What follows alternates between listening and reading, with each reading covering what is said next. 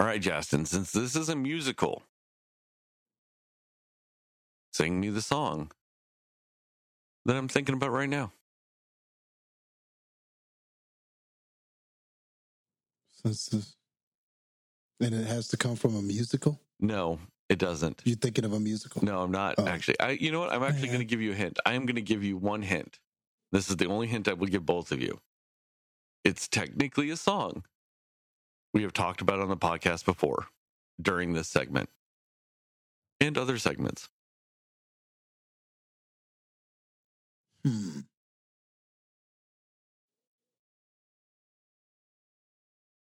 Can't go wrong with a Yeezy guess. So I'm going to go back to the run away as fast as you can. Let's have a toast for the douchebags. Let's have a toast for the assholes. Is it that one? Please, God. Please. All right, it's not that one. But Justin, I will give you 0.3 points. But unfortunately, since we only deal in whole number points, we'd have to round that down and you get 0. But I tried. I tried to give you a point, Justin. It's just rounding. Oh boy. I can't help the rounding. Damn it. I tried. I did my best. I went to the judges. So close. I argued your case to the judges, and the judges were like, nope, that's the rules. Round it down. I tried. I was like, well, what if we bumped it up to a 0.4? And they were like, nope, round it down. Like, damn it, tried. Man. I did my best, Justin. I did my best. Judges are strict. They are. They're sticklers for these rules. All right, Heather, what about you? What's the song? It's a song that we've talked about during this before. Okay. There's so many that we've talked about. And then I'm like drawing a blank on any of it. Let's see. One that we've talked about before.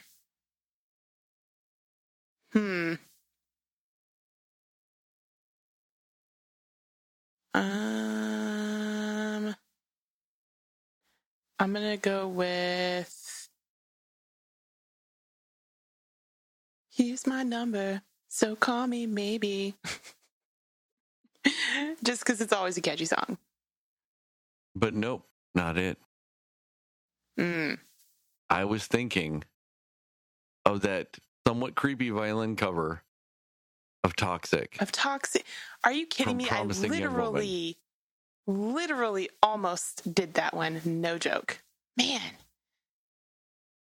I listened, very disappointed. I listened to it earlier today, and I decided that was going to be my song for this game. I legit was like, I'm going to do Britney. And then I was like, you know what?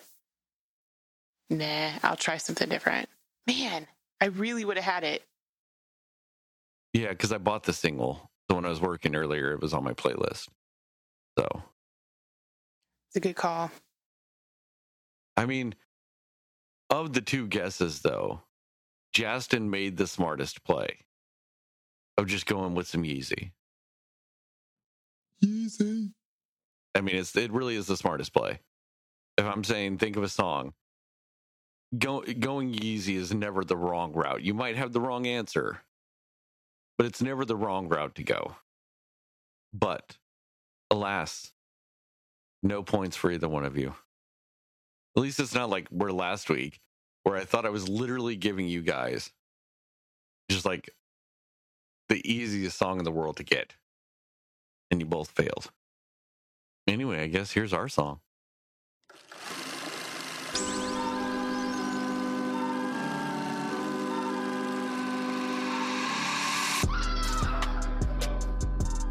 Somebody will listen to me. Nobody knows anything but you. All right. Are you ready? Yep. Come on. Cinema Slayers. Hey, Cinefans, and welcome back to another episode of the Cinema Slayers podcast. I'm Sterling, and as always, I'm joined by Heather and Justin. And tonight, we are talking about the in theaters and on HBO Max movie In the Heights. We will talk about what we like, didn't like, and everything in between with it. And we will go spoiler-free, recommendations and scores, and then into a more spoiler-centric section. I finally fucked that up. Way to go, me. And there will be time codes in the description to allow you to bounce around if you so desire. And with that, Justin, what are your thoughts on In the Heights? Yeah, I thought that In the Heights was a lot of fun, man. I think that this was a very good musical. It was very well done. Being that Lin-Manuel Miranda was a producer on this and had his hand all over this, you could definitely feel the Hamilton vibes. And from what I understand, there are a lot of Hamilton Easter eggs in this as well too, but neither here or there. But you could definitely feel that there was some. When it comes to the music, you heard just a lot of different things. There was a lot of Latin culture in the music. There was hip hop in the music. There was this kind of mixture of it throughout. There are so many catchy songs in this. So this is one where I could see people watching this and then appreciating the soundtrack and probably getting some of that on your phone. There's probably one song in particular that I definitely could see myself jamming to. So, and that was just one coming off the top of my head. But man, there are so many that are just good. Visually, I think that this just looks great. Like the way that they captured some of the dance numbers or where they were in Washington Heights and New York and all that stuff, the way that they sort of charted, like there would be these moments where almost like maps would pop up and they would do all these little artistic things and showing you where people were located and things like that to really just give you an idea of this Washington Heights and the different locations and stuff like that. So the more they talked about it and the more that you were shown visually, the more it just felt like a real place. It felt like a familiar place. They just did such a good job of giving the location life. So that's definitely a compliment that I want to give this, because not every film does that well or does that successfully. And especially if you're somebody who is Puerto Rican or Dominican or anything like that, or of Latin descent. I mean, there's just a lot of that culture in this. So, I mean, and it really, that's what this is. It's a celebration of that culture. So even though I didn't understand everything that was being said, or there were times where they would just speak purely in their language, and I was cool with it. Like even though I didn't understand everything, that they were always good about coming back and kind of explaining what they were talking about and things like that. So I was never lost, even when I couldn't understand all the dialogue. And I liked it. I liked how this was just unapologetically its culture. And it really was just about that. So I really just appreciated that. And one thing that I had said to you two earlier, but I'm going to kind of repeat it here, is that one thing that I loved about this was just how diverse it was.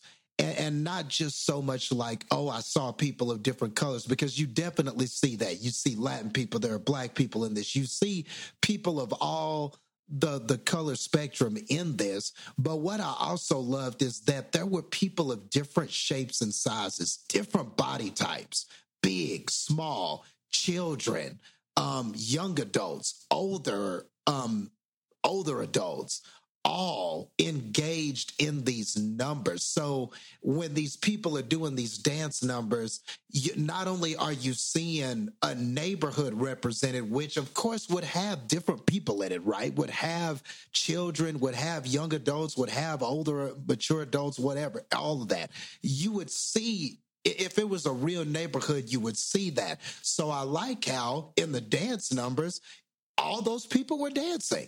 You know, so whether we were at a pool or whether we were on the street in Washington Heights, you just saw so many different people. And it's so cool that all of these different people got to be confident and strong. And, you know, everybody was sort of represented in those numbers as just, you know, that they all seemed important because they were all a part of this community. And so that sense of community, that sense of pride for your culture just really shined through in all of that, I thought.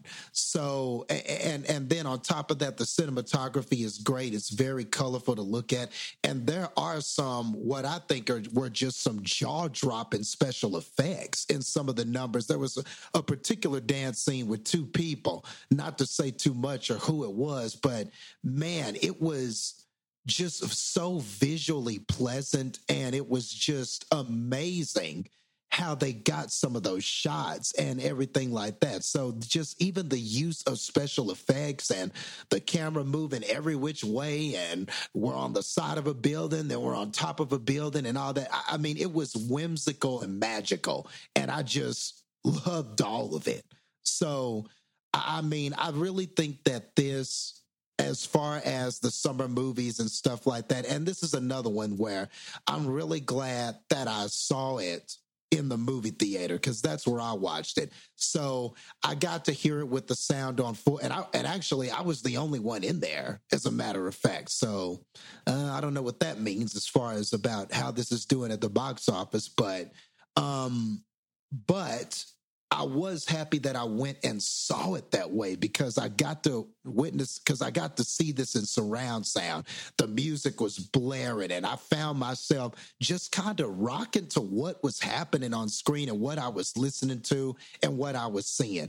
And then the last thing I'll say about it is that at the heart of it, I think there's this really good story here too about these people and having dreams and what that actually means, and what and how that meaning can change, be different, can come to pass or come true in so many different ways. So I really think that this was an excellent effort by all involved. I think that, and this was great, and I thought that the cast members did exceptionally well. I thought Anthony Ramos was a great lead as Navi in this.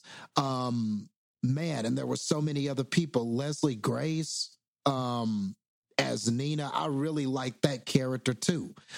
Corey Hawkins showed up as Benny. That they were all just great characters. That really stood out to me. So, and there were some other standout performances that I'll definitely go into. But yeah, man, I really loved the cast. They were bright, they were energetic, and all of them in their own way just lit up the screen when they were on it. So this wasn't boring, even though this is over 2 hours long. I was never bored. My eyes were wide open, just in awe of what I was seeing, and just how well it was choreographed, and just how all the songs just came together at the end. So yeah, it was like, it gave me so many vibes of what I felt when I watched Hamilton. And it really, I'm not saying that this is as good as Hamilton or is as well done as Hamilton, but I mean, I feel like it's very much in the spirit of it, in what it tries to do, the solid message that it tries to tell, and the characters and the dance numbers. I really think that this was an excellent follow-up for Lin-Manuel and the director and crew. So all in all, a very good film. I enjoyed it.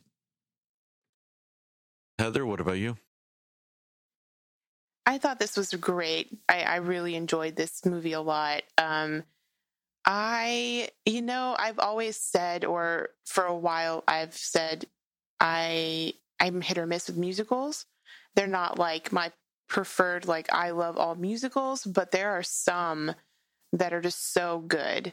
And this is really up there with that. I think that Lin-Manuel Miranda is kind of a genius, honestly, when it comes to just his creativity and his writing and his how he makes music. And I just think he's a creative genius. And I love everything that I've seen him do or in even. I just think he's really great. So, and I'm also glad that he shows up here in this movie. It's great. And it's not really a spoiler for anybody.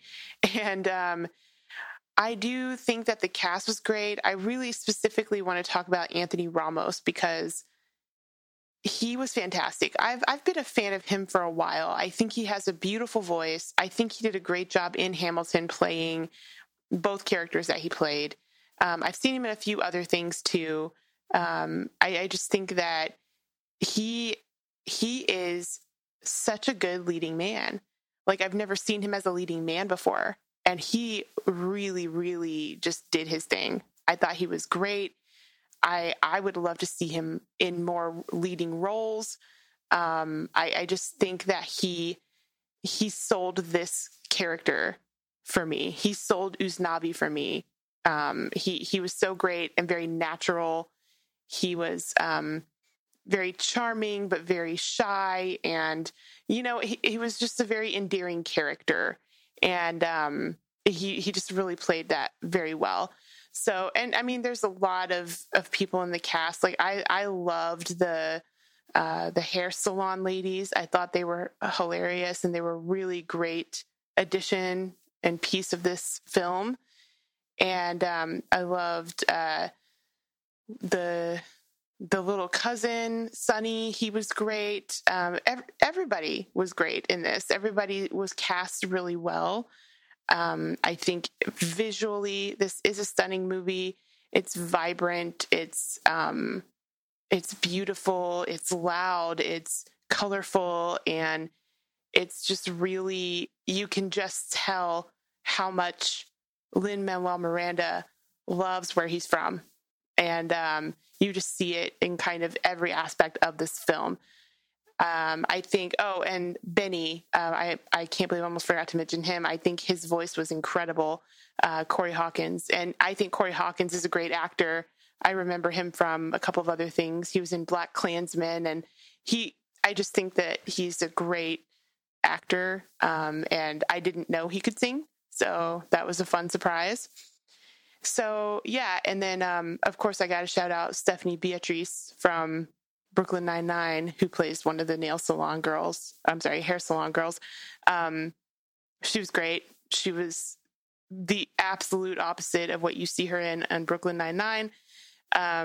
Yeah, she was so funny. And I was excited to see what she would do in this film. And she was awesome in it. So everybody brought it. It's such a beautiful and creative, like, this is the type of musical that I think could make people who don't like musicals.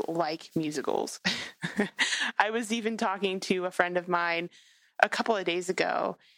She's not really a musical fan, but she was like, you know what, that kind of looked good. I kind of want to see that movie. So I think it is a movie that can kind of redefine or sort of show you that musicals aren't just one thing. And, it's classified as a musical, but they just do so many different things, so many styles of music, really great underlying story behind it, really funny moments. Like the funny parts really landed, some really emotional moments, just some really great celebratory moments in general. And just a great story about, the people that live in this neighborhood and who are they? What do they want out of life? What are they going to do? And it's such great storytelling that they do here. And I think every aspect of this film, it's fun, it's hopeful, it's just really, it's catchy. Everything about it is just so great. And I agree with Justin in that it's a great summer movie. Like, this is kind of the epitome of what you would want a summer movie to be. So yeah, I absolutely love this. Oh, this is a tough one for me. Because, like, story-wise, I loved it. Acting-wise, I loved it. Song-wise, I was slightly above lukewarm for it. Just for the sheer fact that I knew Hamilton before I knew this. And it's kind of becoming very obvious that Lin-Manuel kind of uses the same song structure a lot, like melodic themes and everything. And I know he doesn't necessarily write the book part of it, with directly like the actual musical notes and melodies and stuff. He kind of more or less writes the words for it. But yeah, I mean, he has hands in it, and they feel very similar in a lot of ways. And unfortunately, instead of seeing this first or knowing this musical first, to me, it sounds like at times it rips off Hamilton, when technically it should be the other way around. Lin-Manuel wrote In the Heights as the play well before Hamilton. You know what I mean? But it feels very Hamilton to me. Like, there are times I'm like, I heard that melody 9 different times in Hamilton. The song that the grandmother sings right before her big event in the movie, because I almost spoiled that. A lot that they have very similar melodies to a lot of the songs Angelica would sing in Hamilton. A lot of the way they do some of the raps for Usnavi rips off Hamilton, or it didn't rip off Hamilton, but you get the same like structures with stuff in Hamilton. So it's very much a Lin-Manuel thing. And so I'm like, I kind of just wish it wasn't the same. I wish there was a little bit more difference with some of that stuff. I think this movie is one of the most beautifully shot musicals I've ever fucking seen in my life. Yeah. John Chu fucking knocked it out of the goddamn park with that. But yeah, I had real problems with the sound mixing at times, though. Like, there were times I couldn't hear the vocals over the music or the background shit. And I'm like, it's a fucking musical. That's the shit I should be hearing more than anything. One of the early songs in the movie, it's when they're all in the fucking pool and shit, right? With the lotto numbers and stuff. Mm-hmm. Like, what was the main female's name? Vanessa? Yeah. Mm-hmm. Vanessa was singing. Benny was singing. Usnavi was singing. All different things, because that's a musical thing where they're singing their own themes over each other, right? But then you also had background characters like what would essentially be the chorus or the line were singing 96 grand over and over again. And then at certain times during that part, I had no fucking clue what anybody was saying, because the vocals were mixed so fucking low into it. Like, they weren't doing anything to make them shine. And so and maybe it's because especially when I deal with audio, I'm dealing strictly with audio, and I'm dealing strictly with vocals. I haven't mixed with music in a very long time. The last time I mixed with music was an episode of the Happy Corner where they did a live show with a band. And I mean, I say a band, it was, a guitar player and a fiddle or violin player, and they would sing too, So I was just mixing guitar, fiddle, and vocals. But and then before that, I mean, it would be damn near 15 years was the last time I mixed with music. But I did not like the way it was mixed at times. I had I couldn't hear it. I could not hear the vocals. Now I get it. I'm a relatively deaf human being. My hearing is shot from playing music. I used to play drums for years. And I didn't wear hearing protection for most of it. It was towards the end of me playing drums is when I started wearing hearing protection. And honestly, at that point, it was a little too late. I'd already done a lot of damage to my fucking ears. Because also a majority of me playing drum set outside of the high school band and stuff like that, me playing drum set was heavy metal drums. A lot of crash cymbals. It's a lot of loud shit constantly, and not wearing hearing protection for it. My hearing's fucking wrecked. So that could be part of it. But at one point, because, I'm a gadget person. I've got a lot of fucking gadgets. And I do have the Apple AirPod Maxes, which are the over-the-ear headphones that give you really good sound. They do spatial audio. They can mimic Dolby Digital surround sound in headphones. I threw those fuckers on for this because I wanted to hear the sound. I wanted to hear the music. It's the most important thing in this. So I wanted the best possible way of capturing that I have. I don't have a surround sound system, so that was my way of doing it. You know, so I was doing, like, using something to hear the highest possible quality of sound I could. And I was still having problems fucking hearing it at times. That's not good for a musical. And so at times, I felt like, weirdly enough, the songs and the sound mixing let down the visuals and the acting performances that were fucking happening. And that's kind of disappointing. Like, I want to like some of these songs more, but they got a little too muddled. You know, that scene with the swimming pool when they're singing the 96 Grand, the parts I understood, I thought were really great. And I thought visually, as kind of cheesy as that scene is visually, like a bunch of people dancing in a swimming pool, it's fucking fantastic. Like, the idea is cheesy. If you just go, hey, you want to see a dance number in a swimming pool? You go, oh, sure, I guess. Mm-hmm. Oh, but it's fucking fantastic. It's one of my favorite dance numbers in this entire fucking movie. Fucking loved it. It's good. Yeah. But then the song was ruined for me because I couldn't fucking tell what was going on. That sucks. You know? Like, just going through this movie and not getting, like, sound mixing to match the detail they put into the visuals really sucked. It felt like this movie was sound mixed by somebody that just does normal ass movies. It was mixed like a normal movie would be mixed, which is sometimes fine because that's meant to mimic real life sometimes, where sometimes when somebody's speaking, it's a little louder or a little softer. You know, you get dynamics in vocal range and stuff like that. That's fine in a normal movie. You know, because sometimes you want somebody to speak softly. So causing your audience to, like, have to really focus and pull in.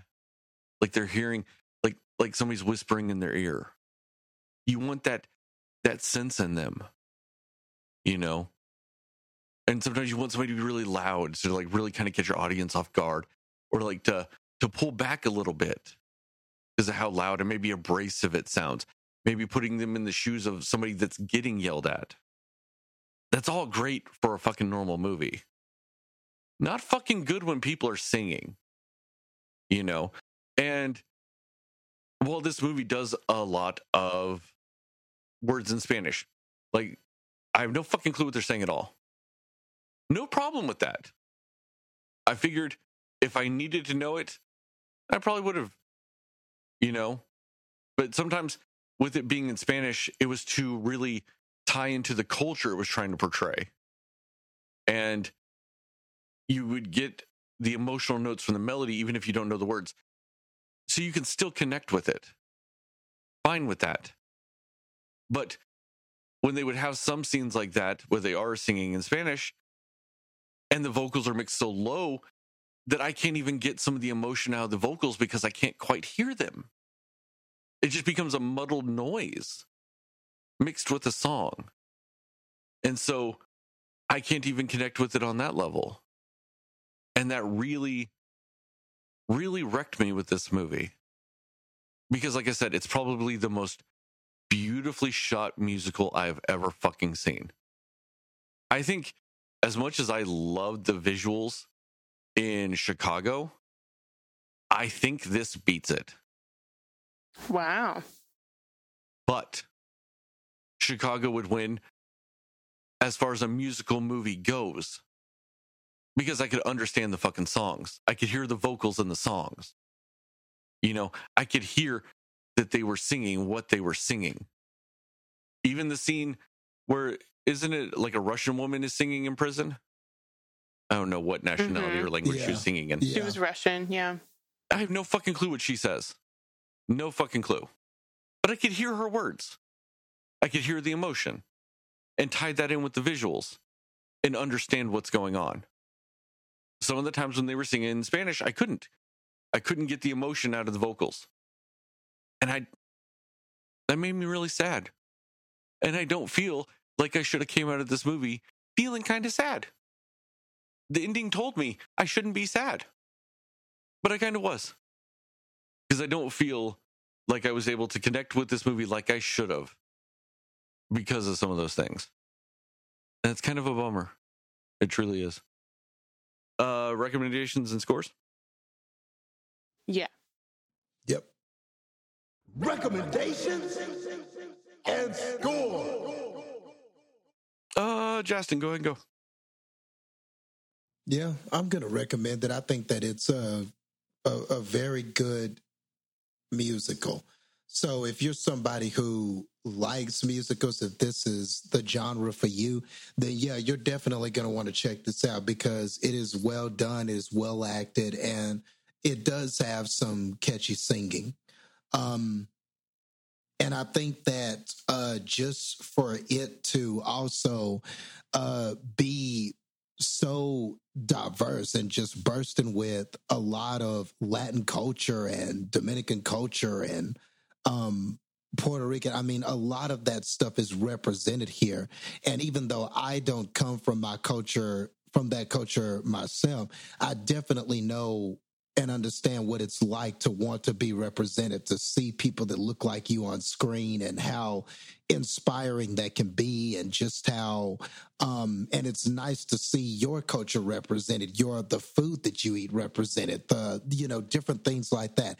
And all of that is in here. It really is a love letter, to that culture. So I think that if you're someone of that culture, I just really think that you would enjoy this for the most part. I think that you would recognize some things in your culture and that you would like to see them and the conversations that they have. I just really think that there are people that would enjoy this far more than I did because they come from there and they understand it and they've been there and they've eaten those foods and they've said those things to each other and they know someone that is like this hair salon character or whatever the case may be. I just feel like there are so many people out there that would enjoy this on levels where I couldn't possibly enjoy it because of the perspective that they have. So I definitely encourage them to see it and go out and support this and support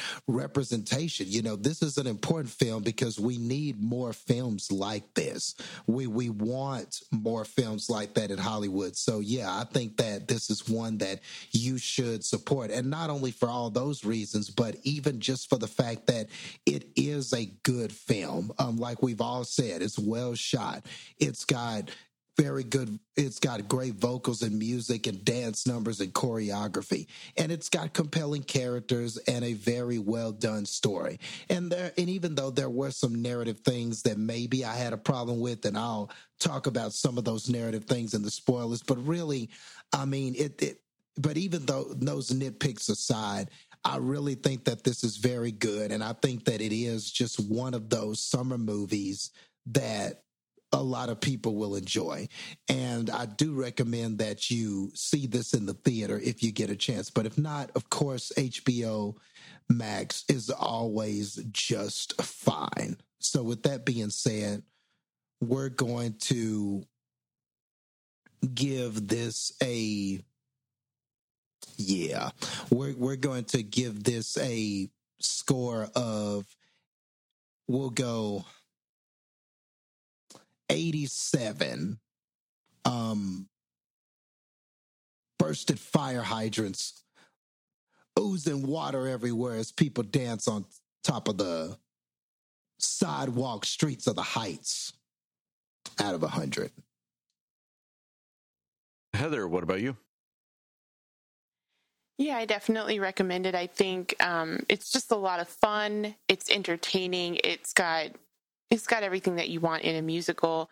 I think that, yeah, Sterling, you did bring up some good points that honestly I didn't even think about, but So it's just kind of cool to hear it from a perspective of, you know, someone who doesn't listen to the sound mixing as much, maybe because I'm just like enjoying the music too much to like, I guess, pick that out. But no, it's a good point though. But yeah, I think it is definitely worth watching. I think it's worth your time. Again, like I think people who aren't even musical fans will like this movie and kind of see that, oh, so this is what musicals can be like. This is how fun musicals can be.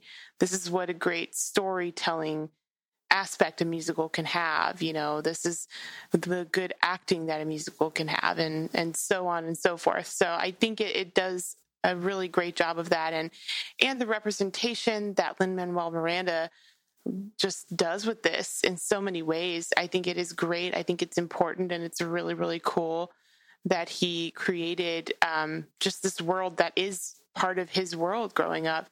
I think it's really awesome that he shared that with us, and he did it in such a beautifully visual way, or visually beautiful way. So it's definitely one I think that you will enjoy. I liked it a lot. So yeah, I think I'm going to give it 88 green crabs painted on a mural out of 100. My issues aside, I do recommend this because worst case, like I said, it's one of the most beautifully shot musicals you could ever watch. I was infinitely more excited about this than I am about Steven Spielberg's West Side Story coming out later this year, because who the fuck wants to watch West Side Story again? Dear God. But right, this was something fun, unique. Like I said, I had issues with it, but I may be in the minority with that. You know, maybe because of me constantly sound mixing shit all the fucking time, especially focusing on vocals. That's an issue I notice, because I guarantee when I mix this podcast, there are going to be times I have issues with the audio that I can't fix for whatever reason. And it's going to drive me nuts. No one else is going to hear it. I hear it and it drives me nuts. So maybe that's part of it. But overall, I still think it's worth a viewing. Overall, I think it's very well done in a lot of ways. But when it comes to giving it a score, I do have to take points off for how I feel about it, because it did affect my viewing of it. And ultimately, that's all I can base my scoring on, is my viewing of it. Now, what I think it could have been or anything like that, I have to base it off what I felt while watching it. And for that, I'm going to give it a 71. A 71. This movie really what made me want a Café con leche. Really fucking bad.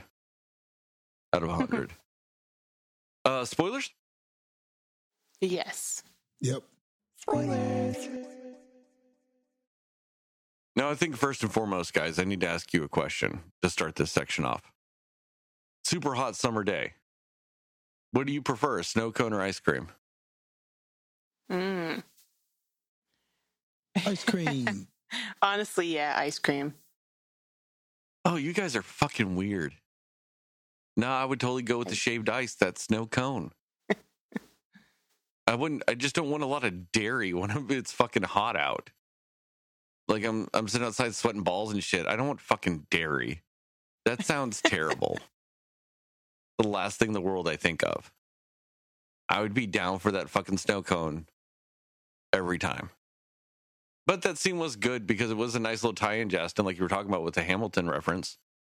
You know, the Mr. Softy was the guy that played George Washington in Hamilton.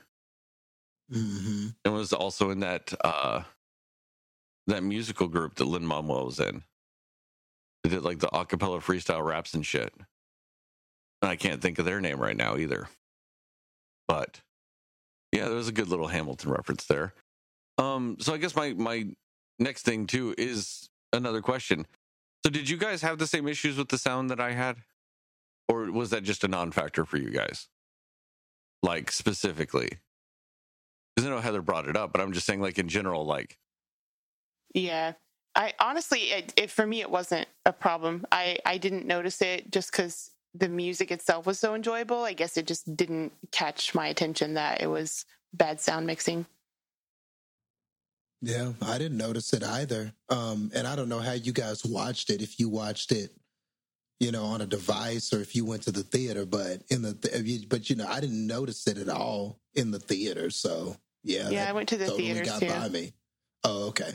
So, but yeah, that totally got by me. I wonder if on a second watch, if I'm listening for it, will I notice it? But I didn't watching it in the theater at all. So, yeah. I mean, maybe in the theater with that legit Dolby Digital fucking Atmos surround sound, with those huge ass fucking speakers, maybe you don't have that issue. I watched it on a TV, but like I said, I used my, really nice headphones for it. They were designed for shit like that, designed to give me that surround sound experience with it. And I got that. I got the surround soundness of it all. It's just those vocals at times just could not cut through the music for me. So, I mean, and like I said, maybe that really was just a problem for me.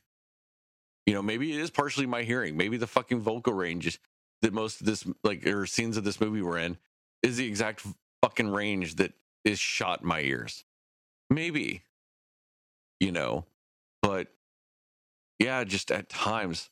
What was her name? The Jimmy Smith's daughter's name in this? Nina. Yes. Her especially. God, I could not get some of her songs. Her vocals did not cut through to me. That song she sang about coming back to the heights, I was struggling to fucking hear what she was saying. At one point, I stopped it, rewound it, started listening again. I couldn't really get it.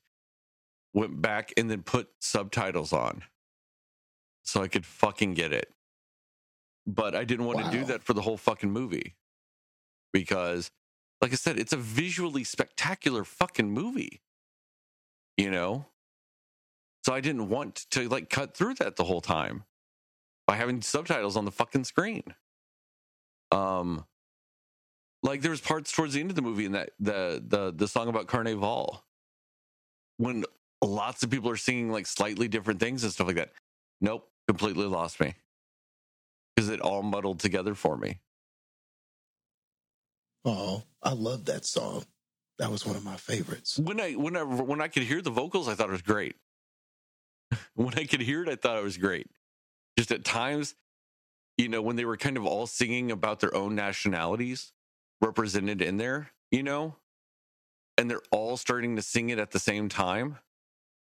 Nope. Completely lost me again. Even then, I know I didn't know the words because they were in Spanish, but I still lost it. I still couldn't really like I said, it just becomes noise. And not because it was in Spanish, because they all the vocals just blended together so much, I couldn't even hear distinct words. And that made it so rough at times.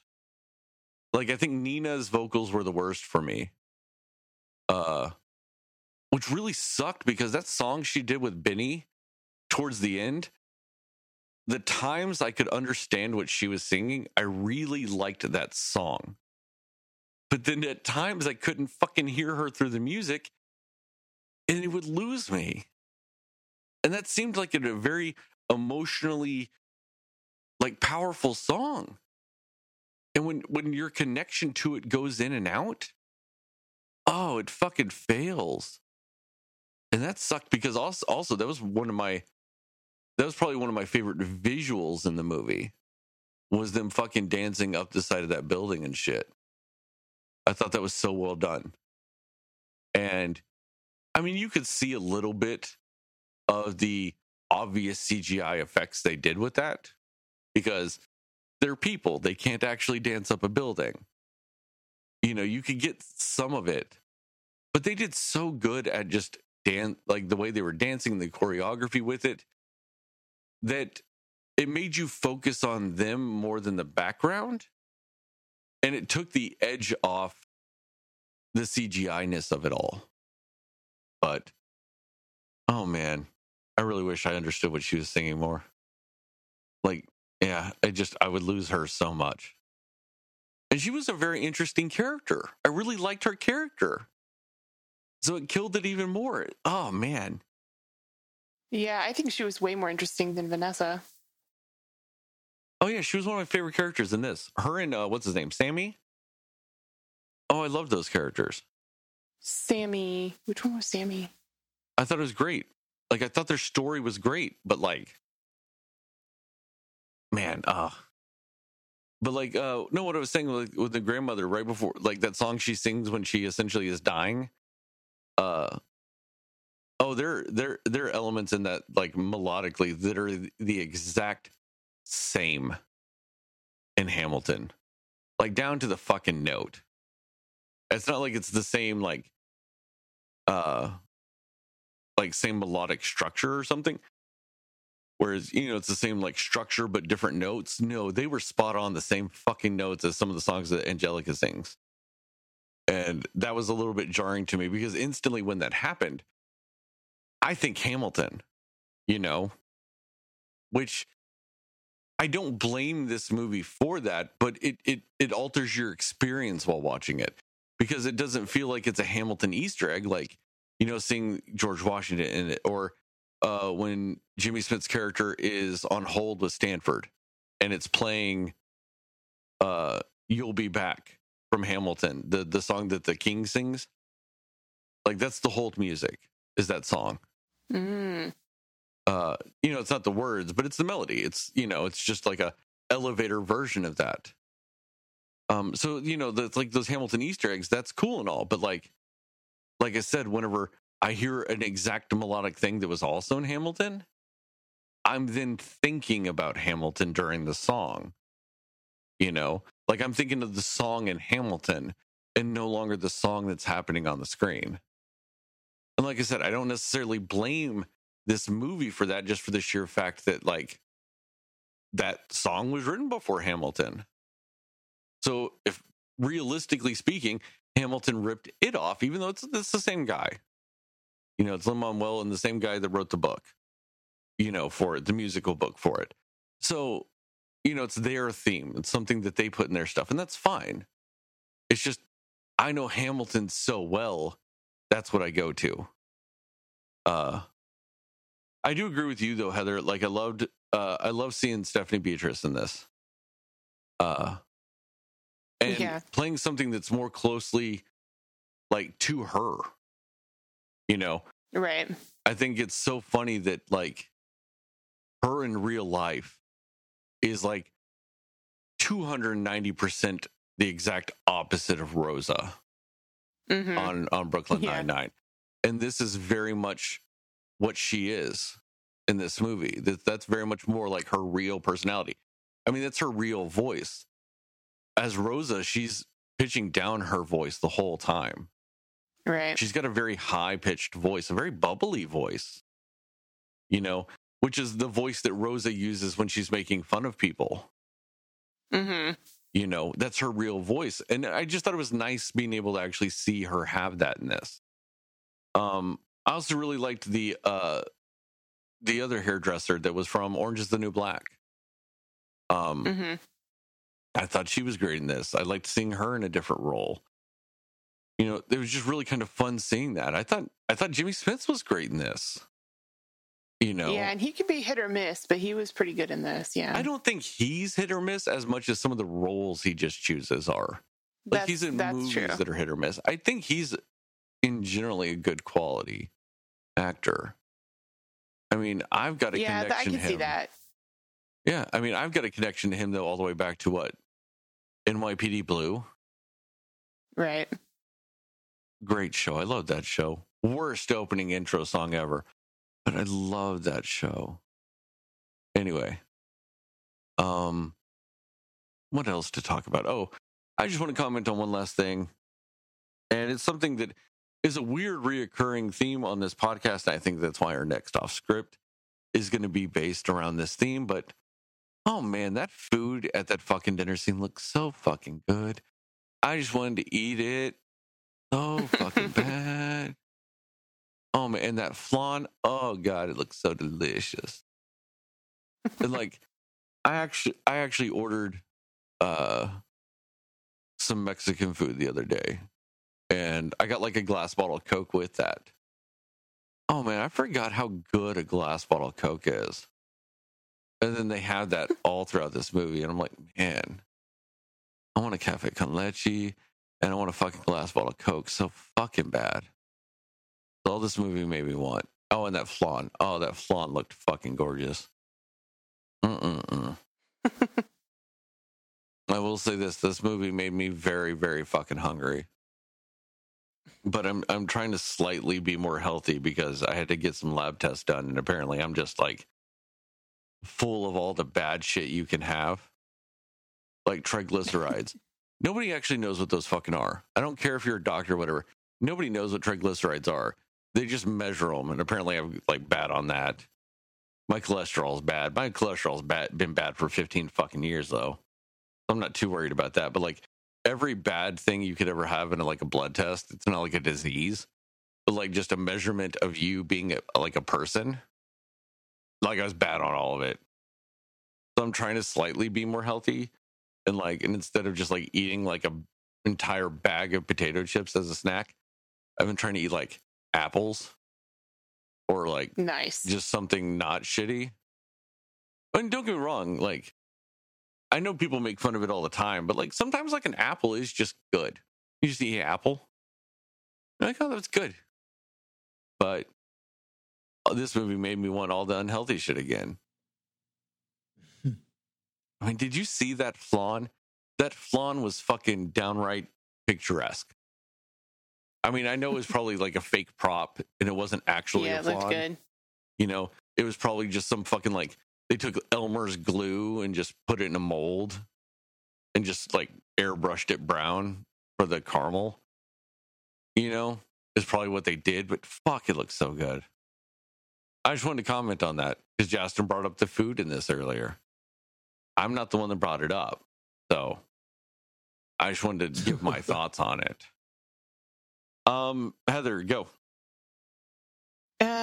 Yeah, I think that I don't know. I think that the visuals really do just kind of stay with you of this movie. Like, and the songs are great. Like the songs are all catchy, you know, and I do actually, when you mention it, Sterling, about how they do sound a little bit like Hamilton, and it reminds you of that. I thought that kind of, even in the trailer, the first song that they actually play in the movie that Usnavi is singing, it has that very Hamilton hip hop vibe to it, like the same kind of beat and cadence and things like that. So I actually thought that from that, but I was also like, well, you know, it's only one song, so maybe it just happens. So it didn't bother me. It didn't take me out of this being a musical and it being its own separate thing for me. But yeah, no, I just, when you were talking about that, I was like, I kind of get that. That makes sense. But all that to say, as good as the songs are, honestly, when I think back on this movie, the things I remember are the visuals and the specific scenes more than I remember the songs. Like, I do remember the songs going with the scenes, but it's just really hard to not think about this movie and be like, oh, that was that beautiful part when everybody was, you know, in the pool doing a routine, or that was the part when they were dancing up the side of the building, or there's just some very key scenes here that are very entertaining to watch. So I just think it might be the first time that I can say that scenery from a musical is the first thing that I think of when I hear about a musical. Like, if you were to be like, In the Heights, all of these scenes would be coming to mind more so than the songs. But, and that's not to take away from the music itself. I think the music is great, but I think that's just more to emphasize how beautiful this movie is. So, but yeah, and then I think, I don't know, I think that this was, it really does kind of put you in the world of these people, right? Like, it just really makes you feel like you're in the Heights with them, like that you know these people, and you know, like everybody knows everybody, and you just say hi to people on the street next to you, and you're just like, oh yeah, I know you. Like it felt like a neighborhood of people who just know each other, and I really like how they did that. And I did like the relationship between Sunny and Usnavi. I thought that their relationship was great, and I loved the whole storyline of how he wanted, you know, to spend money on him so that he could be there legally, and they couldn't have a chance to kick him out. And I liked that storyline. I liked what they did with that. And I did like, not Vanessa. Who's the other one again? I forget her name again. Nina. Nina. Yes. I was going to say Leslie because I think that's her real name. But Nina. I loved her storyline too. I just thought hers was so interesting, and I think that she played that part really well. And as much as I do think everybody acting-wise and performance-wise brings it, I honestly, Vanessa for me kind of falls in the background. Like I know she's supposed to kind of be the female lead or one of the female leads of this, and she's not bad at all. Like she's doing a good job, but I just feel like she's a little bit outshined by everybody else. And I don't know if that's her specific story doesn't interest me as much, or if it's just something about her. Like it's not really her, but it's just something about that it takes kind of a backseat to everything else and every other character in this movie for me.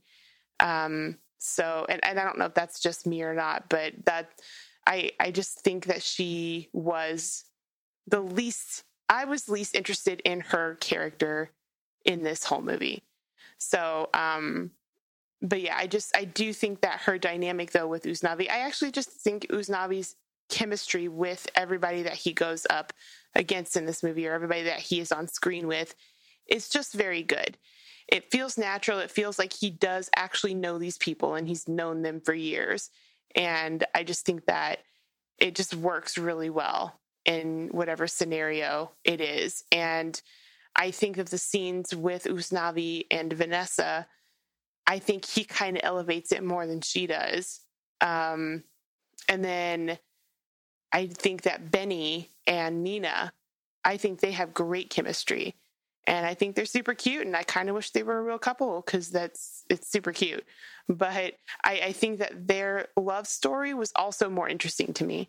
So it's very odd because it's not like there's something specifically against Vanessa's, you know, performance or anything, but it just, like love story wise, individual story wise, she just wasn't really standing out to me. But again, everybody brings it and does a great job.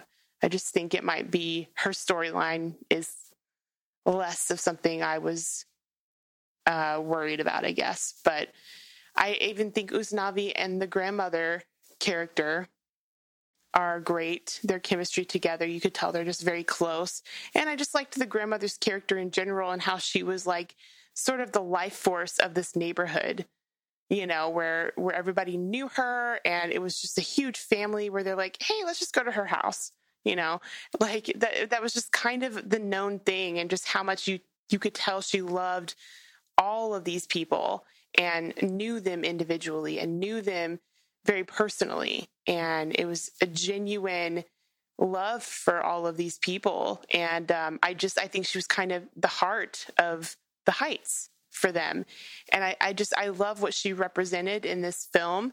And I'm just glad that they put that kind of a character in this, because I think it does make it feel more like a real neighborhood of like, oh yeah, you mean like the old lady who takes everybody in and cooks for them all. And there's that lady in all these neighborhoods, you know, there's that lady that I think so many people know, or maybe it's their own grandmother, but I just feel like it's just a very relatable thing.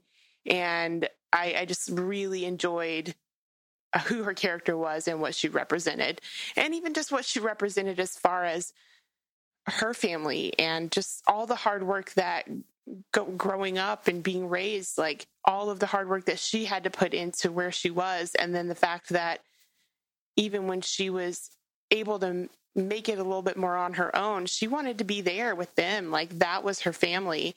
And it was just a really cool full circle type of story that they gave her. And I thought it was great.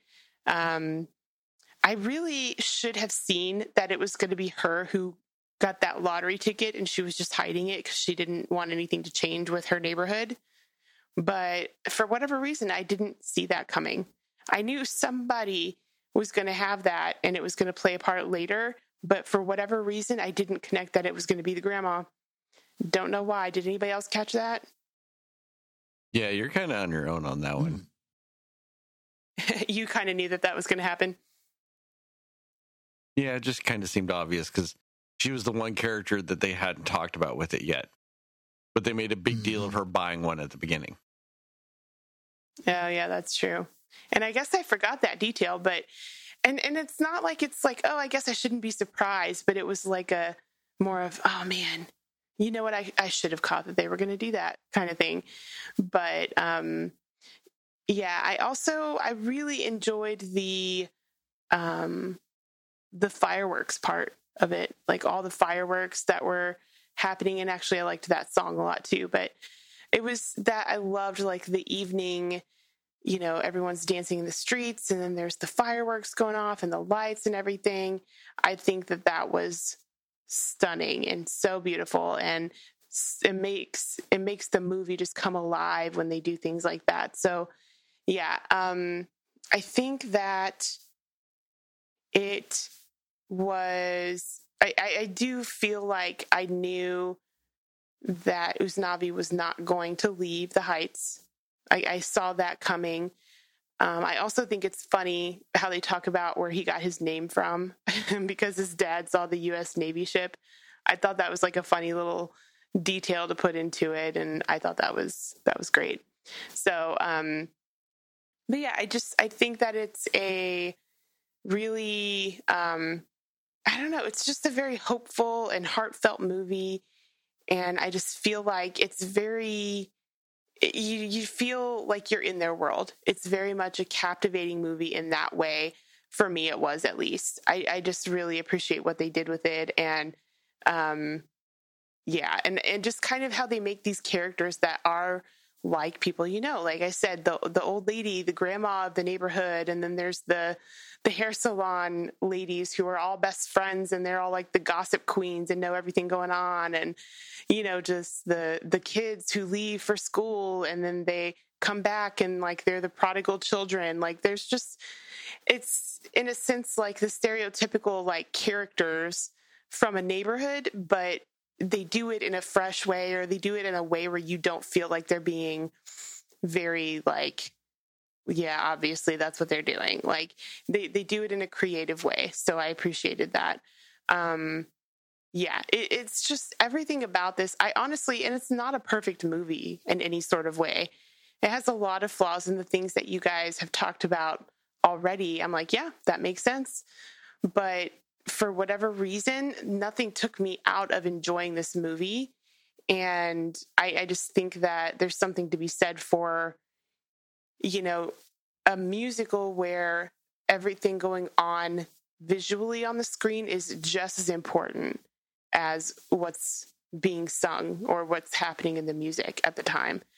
But yeah, I think it's just, I don't know, it's one of those that I would absolutely watch again.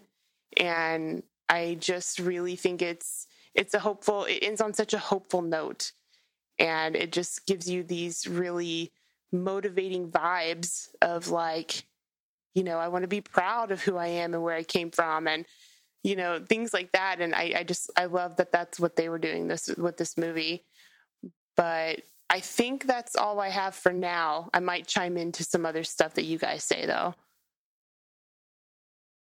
Justin, what about you? Okay, so yeah, you guys definitely brought up some interesting points with this, and yeah, Sterling, I just I just didn't have any of those audio issues with the Nina character or Leslie Grace's character. I just did not catch any of that. I thought that, and really, I do agree with you guys that I do think that she was one of the best characters in this, the Nina character. And I guess in a way, I could really relate to that character because in some ways I've been that character. I was kind of in a similar way. In a similar way, I went off to college and there was like this certain expectation of me and stuff like that. And then there was kind of the coming back and having to face what I really wanted to do and what were my and what direction I was going to go and things like that. So I saw a lot of myself in this character. I've had a similar journey to that character. So she just stood out to me. And whenever there were things she was trying to say to her father, and you could tell that she was trying to give him those cues, but he wasn't picking up on them. And he kind of had his thought of what he wanted his daughter to be and what her goals were and what she was supposed to be to that neighborhood and everything like that, and the one that made it through school and stuff like that. And it just completely clashed with the vision that she had for herself. And so I totally got all that. I think that they did a great job, especially in her song, highlighting the pressure that she was under, what she was dealing with internally, and how coming back was scary for her, because then it was like, not only are you facing the old neighborhood and people and everything like that, but you're also facing everybody's expectations and things like that. So I just really liked the complexity of that character journey. So I thought that she was definitely one of the standout characters story-wise in this. And yeah, I think that Anthony Ramos or Usnavi and Sonny, I did like that relationship with them. I mean, the moment that it started where they're both trying to run this store, they just had a chemistry right off the bat to me. And they were both just very compelling right off the bat. And then as the film unpeels these layers about what was going on with Sonny and what he was trying to do, and how Usnavi was, how much he cared for him, and how he tried to, when he was thinking about leaving and everything, or was on the verge of leaving and everything for the beach and for his home in Puerto Rico, and everything that he wanted to leave behind with Sonny, and a way for him to get his citizenship and things like that and pursue his education and stuff like that. I just really thought that that was a great story, and that was just a great look into the relationship of those two and how much Usnavi cared for him. So I thought that that was great. And the other characters I liked too. I liked Vanessa's story, though it wasn't as compelling. I agree. It wasn't as compelling or complex as the Nina character. I still like that, the fact that all of these characters kind of had what he called a little dream, or an identity that they were trying to reach, or they all had this kind of goal, or they all had this way that they related to not only their hometown and their community and everything like that, but also their individuality and what they were trying to do. So I just liked how all of those stories kind of converge in this narrative. And so it makes for just some great scenes with these characters and things like that. And I agree with you both. The scene with Corey Hawkins and Leslie Grace, the Benny Nina scene where they're dancing on the side of the buildings and everything, I thought that that was great. I thought that was a beautiful scene. It kind of I didn't see it coming at all when at first they're just kind of there, and I thought maybe there's going to be like this love singing number or something like that, and then all of a sudden he takes her by the hand, and then he jumps up on the side of the building, and I'm like, whoa, what's happening? And so that kind of caught me off guard a little bit, just the way that because visually you almost have to you almost have to tell your eyes, okay, we're going sideways. And now you're seeing it kind of a different way. But I really thought that was a beautiful scene. And the way, and like you guys said, the way that they played with the choreography and how sometimes it almost felt like gravity would kick in and a character would kind of fall back like they were almost losing gravity, but then they would just kind of float back and do another dance number or a spin around or a twirl or whatever.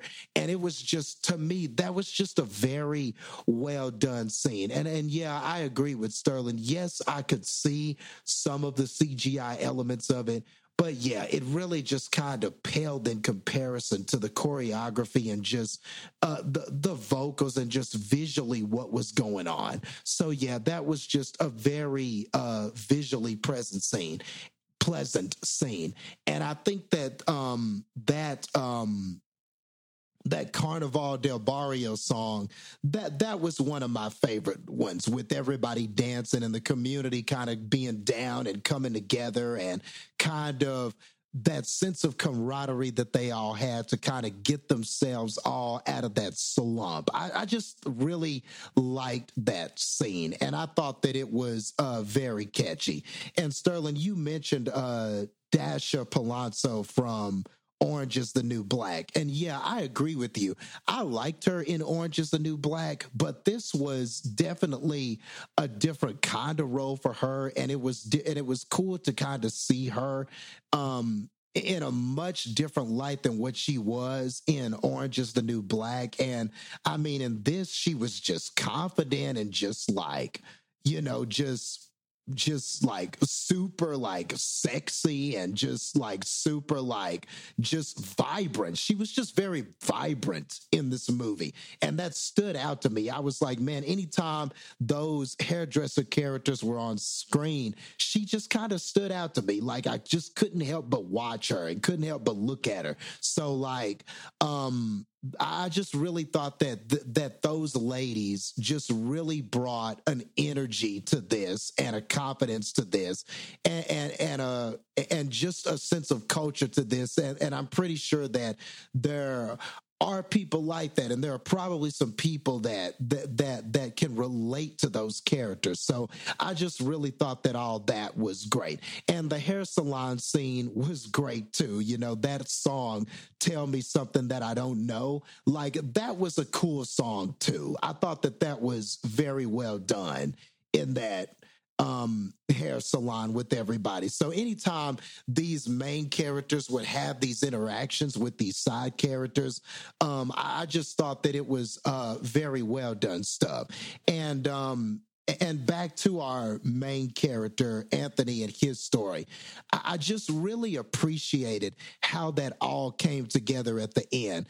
And just this idea that, that perhaps in wanting to go to his home and his beach in Puerto Rico, that realization that he was actually missing the beach that was created at his current home there in the Heights, and just the understanding of that and the appreciation of that, and him saying, I made my beach here. I made my happiness here. So even though I thought that I had to go to this one place and that was my identity and that was where I was supposed to be, just that realization that sometimes you can make your passion where you are. You can make your identity where you are.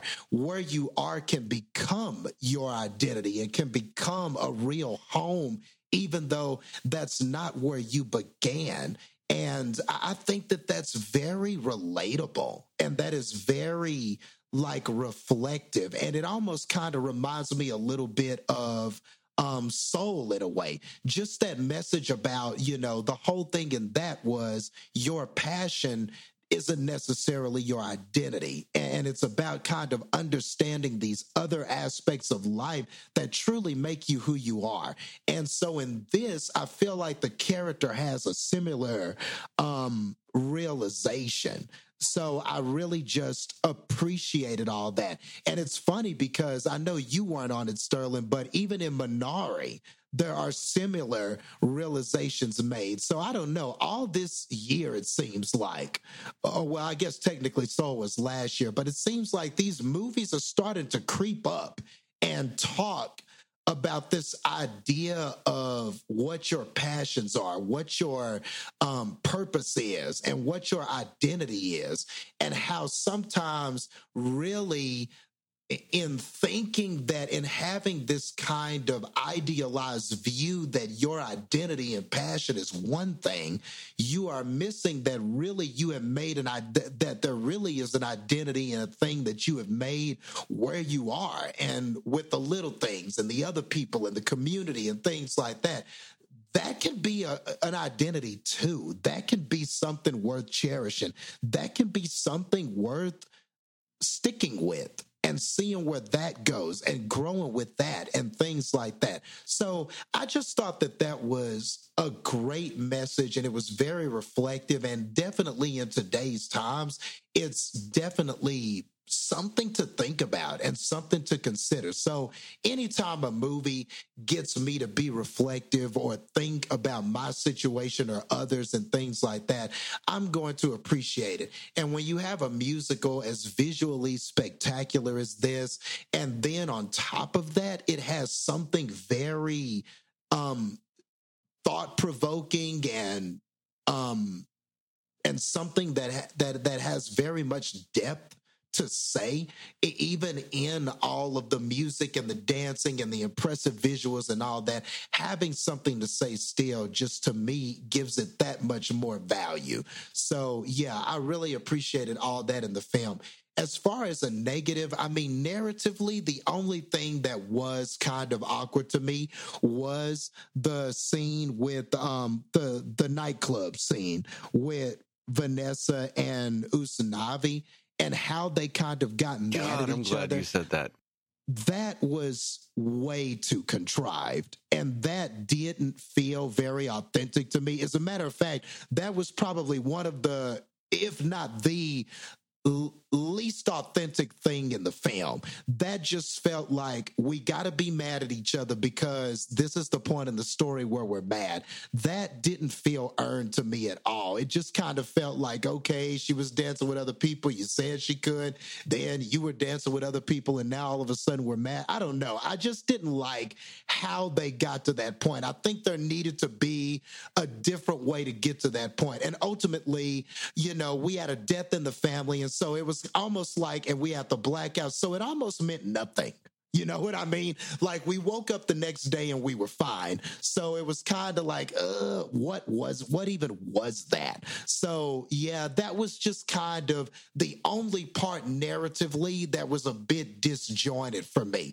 But yeah, that was probably the biggest glaring dislike.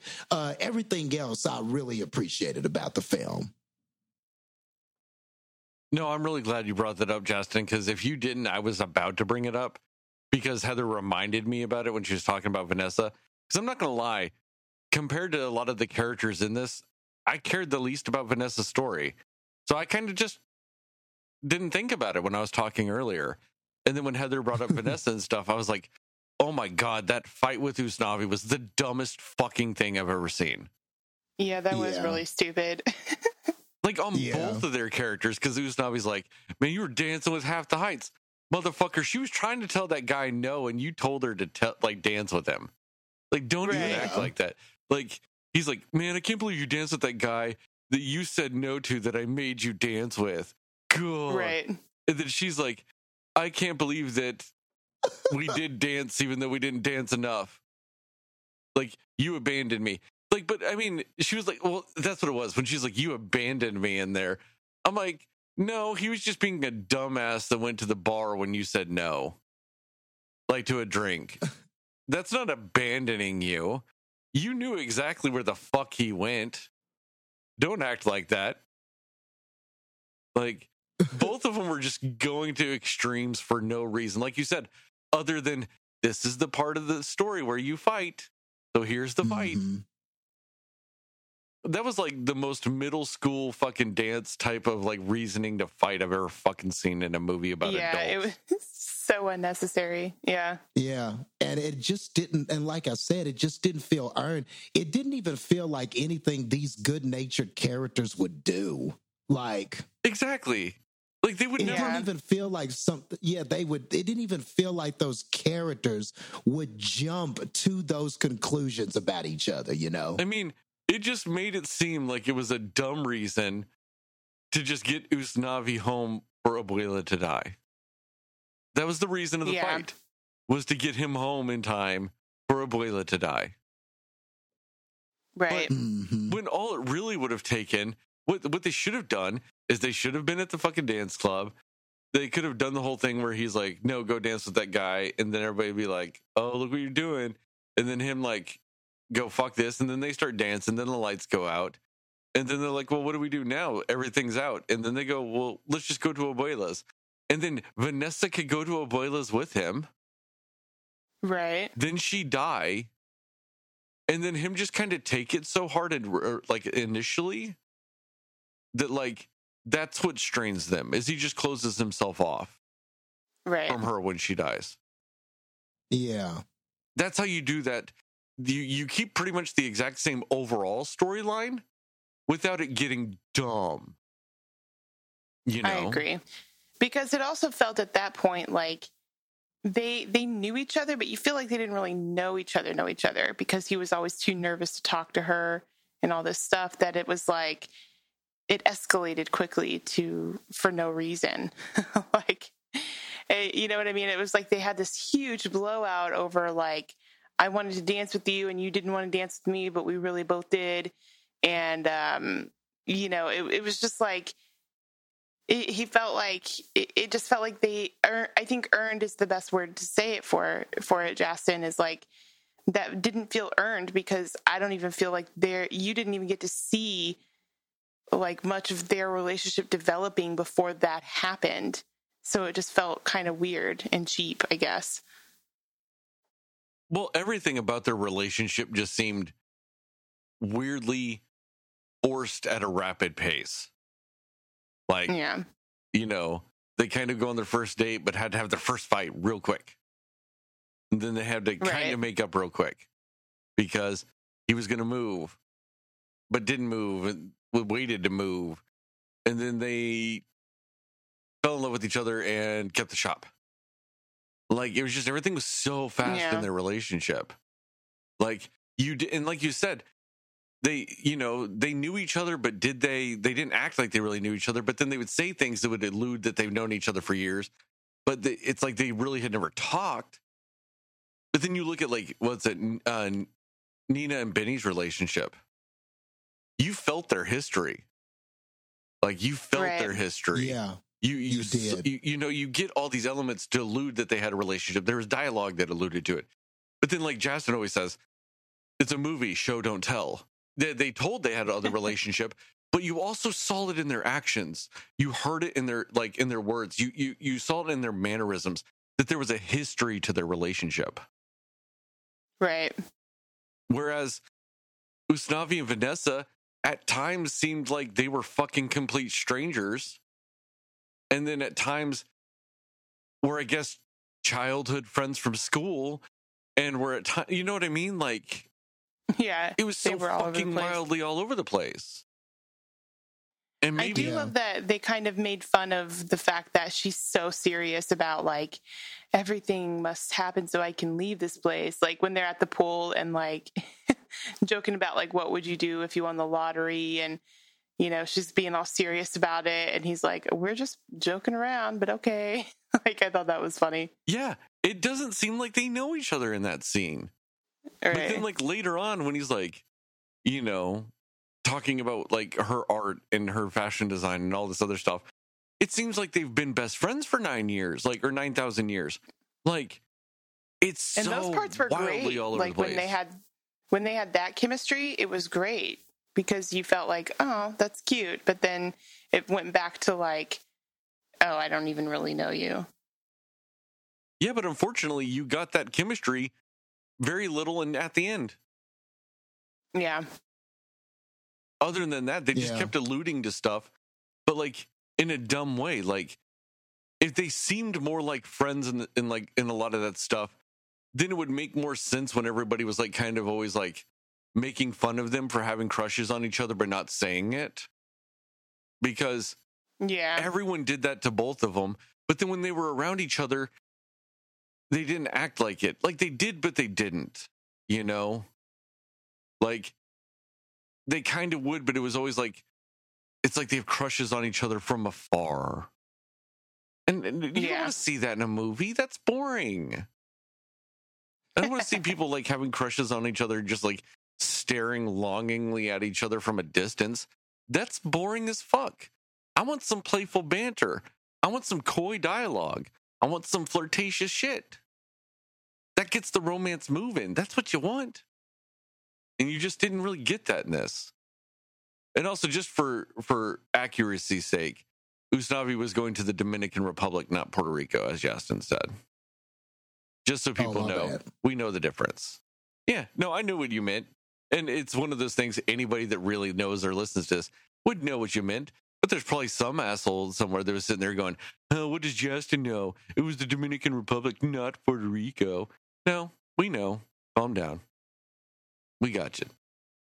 We got your back, Justin. My bad. So do you guys want to go into the controversy of this movie a little bit? Let's do it. Yes. So weirdly enough, this movie is not without controversy.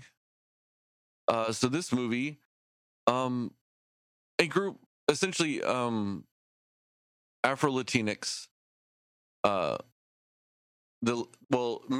some members of the Afro-Latinx community have kind of called out this movie because it kind of like underrepresents them, especially in Washington Heights, and more or less relegates the like members of or they feel like this movie more or less relegates them to just background characters and not kind of showing that they could be a main character or something like that. Lin-Manuel Miranda came out saying, he did apologize for it. That wasn't his intent. He was trying to be, or trying to show as much representation as he could, not realizing that he failed in it, and but did acknowledge that people were disappointed in him with it, and that he does take that seriously, and he's learning from it. Like he learned how what he thought was representation in a lot of ways did let some people down, and that in learning from that, he wants to move that forward, and he wants to do better in the future. Like he wants to learn and do better in the future with stuff like this. So with that, since none of us are Afro-Latinx, we did talk about this before we recorded, that we don't really feel like we necessarily have the ability to necessarily comment directly on that aspect of it, because we don't really know what it is, and we don't necessarily want to speak for them or like down to them about what it is. So we did talk about maybe taking this moment though to kind of still just use that to discuss how representation has changed over the last few years even, and where we can go in the future with it. Like just kind of talk about more about just representation of movies and media in general. And Justin, go ahead and start us off. Well, or I say start us off. What are your thoughts on all this is what I'm saying. Like start us off like, oh, like this is a segment. No, like what are your thoughts? Yes. I think that what you said there is just the correct way to go. You know, I would never try to speak for that community or try to comment on their feelings or anything like that. I mean, all I can do is just feel that their feelings are valid, and Lin-Manuel apologizing to them and saying, I goofed up on this, and I see what you mean, and I will be better. And him apologizing to me must mean that part of that sect of the community was correct in some of their feelings and things like that. And just being a minority and just coming from a place where I have been in that situation of wanting to see myself represented more on screen, or wanting to see more things kind of celebrating the culture and things like that on screen. So, I can be empathetic in that way, but I would never try to speak for their feelings or anything like that. But just to give kind of an overall thought about it, I think that if anything, though, regardless of how you feel, I mean, I don't know if Lin-Manuel deserves any kind of punishment or anything for this. I wouldn't say boycott this movie, or I don't think I would go that far. But if anything, it just shows how long of a way we have to go here in Hollywood when it comes to representation, and how even when your intentions are good, because I think that it's fair to say that Lin-Manuel had a lot of representation in this movie. And I talked about like not only the color representation, but the body representation that he had in this, of just having all types of shapes and sizes of people be represented in these dance numbers and be a part of the community and everything like that. And it really just kind of gave this film its personality, and what to me makes it stand out from a lot of other musicals in this genre. So, but even with all of that, you can still misrepresent. Even when your intentions are good and you are a minority yourself, there's still something that you could be missing. There's still a perspective that maybe you don't have or aren't seeing whenever you watch these things. And if Sterling, if you hadn't brought this up or hadn't really brought this news to my attention, this would have totally gotten by me, because I am not of that culture, and I wouldn't have seen those things or wouldn't have thought about those things. I just watched it and thought that, oh man, this is full of representation, and I was happy about it until you told me this story, and then that realization that, oh man, but we didn't quite represent everyone as well as we could have, or it's not entirely a true representation of Washington Heights and the people who live in that area. And that's unfortunate. But if there's anything we can take away from this, it's like I said, the road is going to be long. And I just encourage people out there, if you're ever feeling misrepresented, or you ever feel like something is claiming to represent you or your culture and everything like that, but there are these clear things that these people are missing, or there's this artistic vision, but it's not quite what you feel is representing your respective group. Speak up about it like these people did. Speak up about it. Let people know that, hey, this is not a proper representation, because just like when we talked about the white savior in the white savior episode, we're going to speak up when we see it. I'm going to speak up constantly when I see things like that in films and when I see narratives that are represented that way. And I feel like all cultures, when they're represented or misrepresented in a lot of ways, should do that. The only way that we're going to hold Hollywood accountable and our cinema accountable and movies and really anything, our government, jobs, anything, is to speak up when we see this lack of representation. Speak up when we see people misrepresented. That's the only way that we can get better. So I feel like in this situation, I feel like Lin-Manuel is genuine in this. I feel like he will do better, and I hope he does. And I'm going to be one of the people trying to hold them to that. I'm also going to do more research myself on these people that felt like they were misrepresented so that I can better understand where these people are coming from and what they're complaining about. I'll probably watch a few videos and read some stuff just to gain some more knowledge on that. But that really is the best we can do. We got to keep speaking out. We got to keep speaking up. And that's the only way I think things will get better, whether you're talking about Hollywood representation or anything else. I mean, just to even kind of show how complicated of a thing it is, and that it's not a simple thing, is even with myself, who I do feel like I am like a very open-minded person and all this other stuff. Like even then, subconsciously, we're talking about something that deals with race and stuff like that, and I automatically throw it to the black person on the podcast right off the bat. It kind of just happens. That was not intentional. But I realized that right after I threw it to you, Jess. I was like, damn. It just creeps in there all the time, doesn't it? Like, biases kind of just creep in if you don't consciously, like, look out for stuff and consciously, you know, hold yourself accountable. You can unknowingly do something like that. I just pulled a Lin-Manuel right now. And that's my mea culpa on that. Heather, what are your thoughts? Yeah, I mean, I think that I agree. I think that Lin-Manuel Miranda is genuinely sorry about this because I feel like he's just so supportive of making sure there's so much representation for the Latinx culture. And I feel like he really is just like, no, like I feel like he's like a constructive criticism type of person where he's just like, tell me these things because I want to make stuff for everybody, you know? So I do feel like he genuinely meant his apology.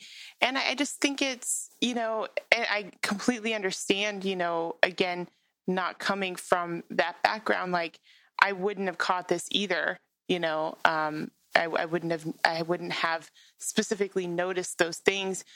But, you know, my understanding too is that this is a movie or a musical that was written by Lin-Manuel Miranda about where he grew up and the people that he was around and all of that. And so, you know, it seems like there are just very specific characters in this film that I feel like, and I could be wrong and I should maybe research it, but I feel like he based them probably on people that he knew in some form or fashion. And maybe that specific group maybe he just didn't know any of them well enough, or, you know, he didn't have any kind of a close relationship with them specifically. You never really know.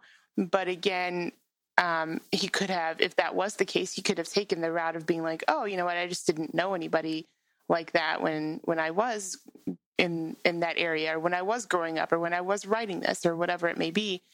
So maybe that's not it. But at the same time, like, I feel like what he did here with this movie is such a great thing.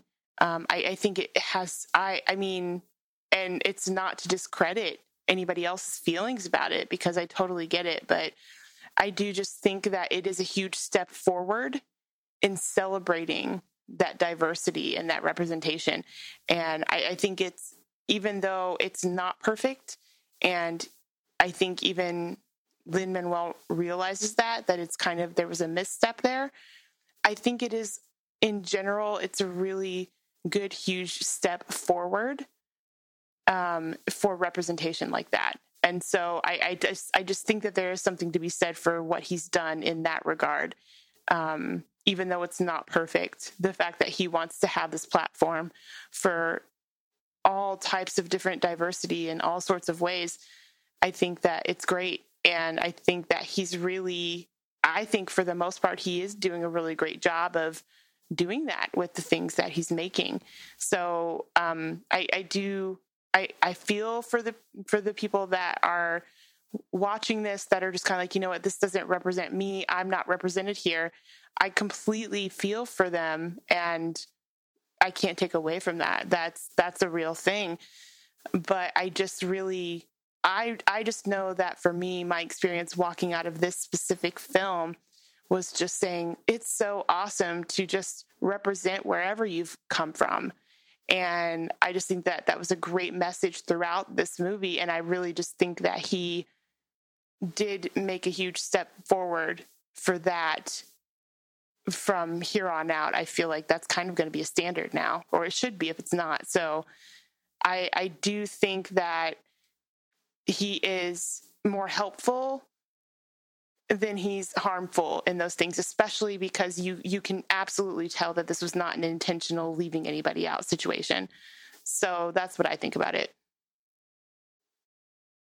I think the best thing to come out of this, though, is how it spotlights the complexity of the issue of representation. I think too often anti-representation people simplify it too much and eliminate the nuance of what it truly is. When you have these people that are calling out representation, saying that it's going overboard and that people are forcing it and all this other stuff, they're getting rid of the complexity of it and they're trying to simplify it because they act like if you have one black character in a show, we'll see there's representation. That's one form of representation. And that's maybe. It could also just be straight up tokenism, which is a false representation. And they just argue that,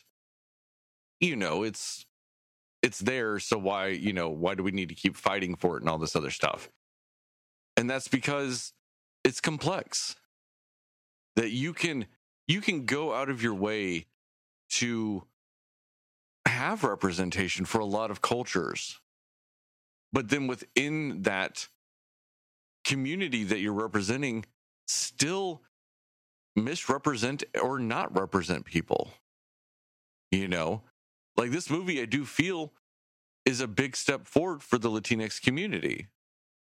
But at the same time, still kind of furthers the non-representation of the Afro-Latinx community. Because they are a smaller subset of the community. They have even less representation in media than the normal Latinx community. And so it's even furthered in something like this. And so it shows that it's complex. And that just like humanity is complex and made up of all these different people, representation's going to be messy. And just because it's messy doesn't mean that we shouldn't and can't strive for it, though. And it's one of those things when you are represented in something, it's very easy to overlook what's not being represented. I mean, at times for me, is it hard to completely relate to people talking about representation? Yes, mainly because there really hasn't been any point in my life that somebody like me hasn't been represented in a movie and TV show. So at times it is kind of hard to legitimately and completely empathize with it to the degree that I can say that I know what they're going through. I can empathize and just accept the fact that somebody is saying they're not being represented in something and believing them when that's said, even though I can't relate. And I think that that's kind of where Lin-Manuel is in this, because he thought he was doing something about representation in this movie. And I think part of it is because he was making something that was that represented him and who he was, that he missed the people that weren't being represented. And, that happens. But that doesn't mean that you just accept it off its back or at face value. You have to do what Lin-Manuel did and go, look, I messed up. That wasn't my intent. I will learn from this and I will do better. And ultimately, as long as you actually commit to doing that, then you're moving things forward. If you do actually commit to doing that, and it's not just lip service. And like I said, I'm glad that it shows how complex it is. You know, because like I said, growing up as just a white guy, it's been pretty easy for me to feel represented in things. And it's funny sometimes how you'll look at something and you don't see it as something that people have never had before until like a movie comes out and they do have it, and how much that changes things. Like I said, I was talking about the remake of Ghostbusters and how like so many people were mad about it because it was like a women-led cast and all this other stuff. I didn't see a problem with that. Not that I liked the movie, but the cast being women was not the issue with it. But like I didn't, going into that, I didn't think about how like women hadn't had like representation in that type of role before. Like, like I've said before on the podcast, like I was talking to a guy and he was talking about how because of that movie, his daughter now wanted to be a Ghostbuster for like Halloween. Like, you know what I mean? And that was something that I never thought of before. That's cool. Not being a thing, because I was a Ghostbuster for Halloween once. So it just, to me, I never made the correlation that somebody didn't feel like they could be a Ghostbuster before until they saw this movie. And like that story and that perspective really kind of opened my eyes to how important a lot of that stuff can be. And it seems so small. Yeah. Like, or not small. It seems so like you would think it sounds like easy. Like, oh, just put women in a Ghostbusters movie. Bam, girls want to be Ghostbusters now. Like that seems easy to do. But then it makes you wonder, well, why hadn't it happened before then? Like, and then as you go on and you learn more about it and you read more about it and you understand more about it, you do realize it's not necessarily an easy thing to do. But that doesn't mean that it's not the right thing to do and it's not the thing that we should do. Yeah. Like I never really understood the importance of like kids, like black kids seeing a movie like the Black Panther and how that could legitimately change their perspective on things until that movie came out. And then you hear these stories and all this other stuff and you're like, oh, wow. Like that's powerful. Like how simple it seems. Like just make the movie and how much it changes, And while I have, like I said, been fortunate that I've never had to have that feeling, I appreciate the fact that now people are striving for it, to give other people that feeling because of, just like I said, how profound it can be by just making the movie. Like make the movie that has like, these authentic characters and how that can actually just change people's lives. Yeah. And and like Justin said, the way you hold people accountable for it is you have to call them out. Even if it's somebody you like. Like I feel like these people that are calling out Lin-Manuel in this like Lin-Manuel. And that's why they feel the need to point this out to him. Because they do see him as somebody that is an ally and that he will take it as a learning experience. And he won't just be like, well, get over it. It's my movie. Like it's the play I wrote. Get over it. Like because they want to just see the change. Right. And that's why you could call him out on it because he'll go, you're right. And I will learn from this. Right. And move things forward. Because the people that aren't going to move it forward are the ones that are going to be like, well, fuck you. I don't care. And it's good to know who those people are because then you can decide whether or not, you want to see their next movie or whether or not like the studio wants to hire them. for something. Like, it's important to know these things because ultimately your dollars decide some of these things. Like, I personally am boycotting M. Night Shyamalan. After I saw the visit in theaters, I have refused to ever watch a new M. Night Shyamalan movie. From that point on, yes, we did talk about The Visit and stuff like that, and I did buy that movie, but that's because I had already seen it. So that was my point of demarcation. Yeah. I refuse to see anything else by him, like new from him at that point.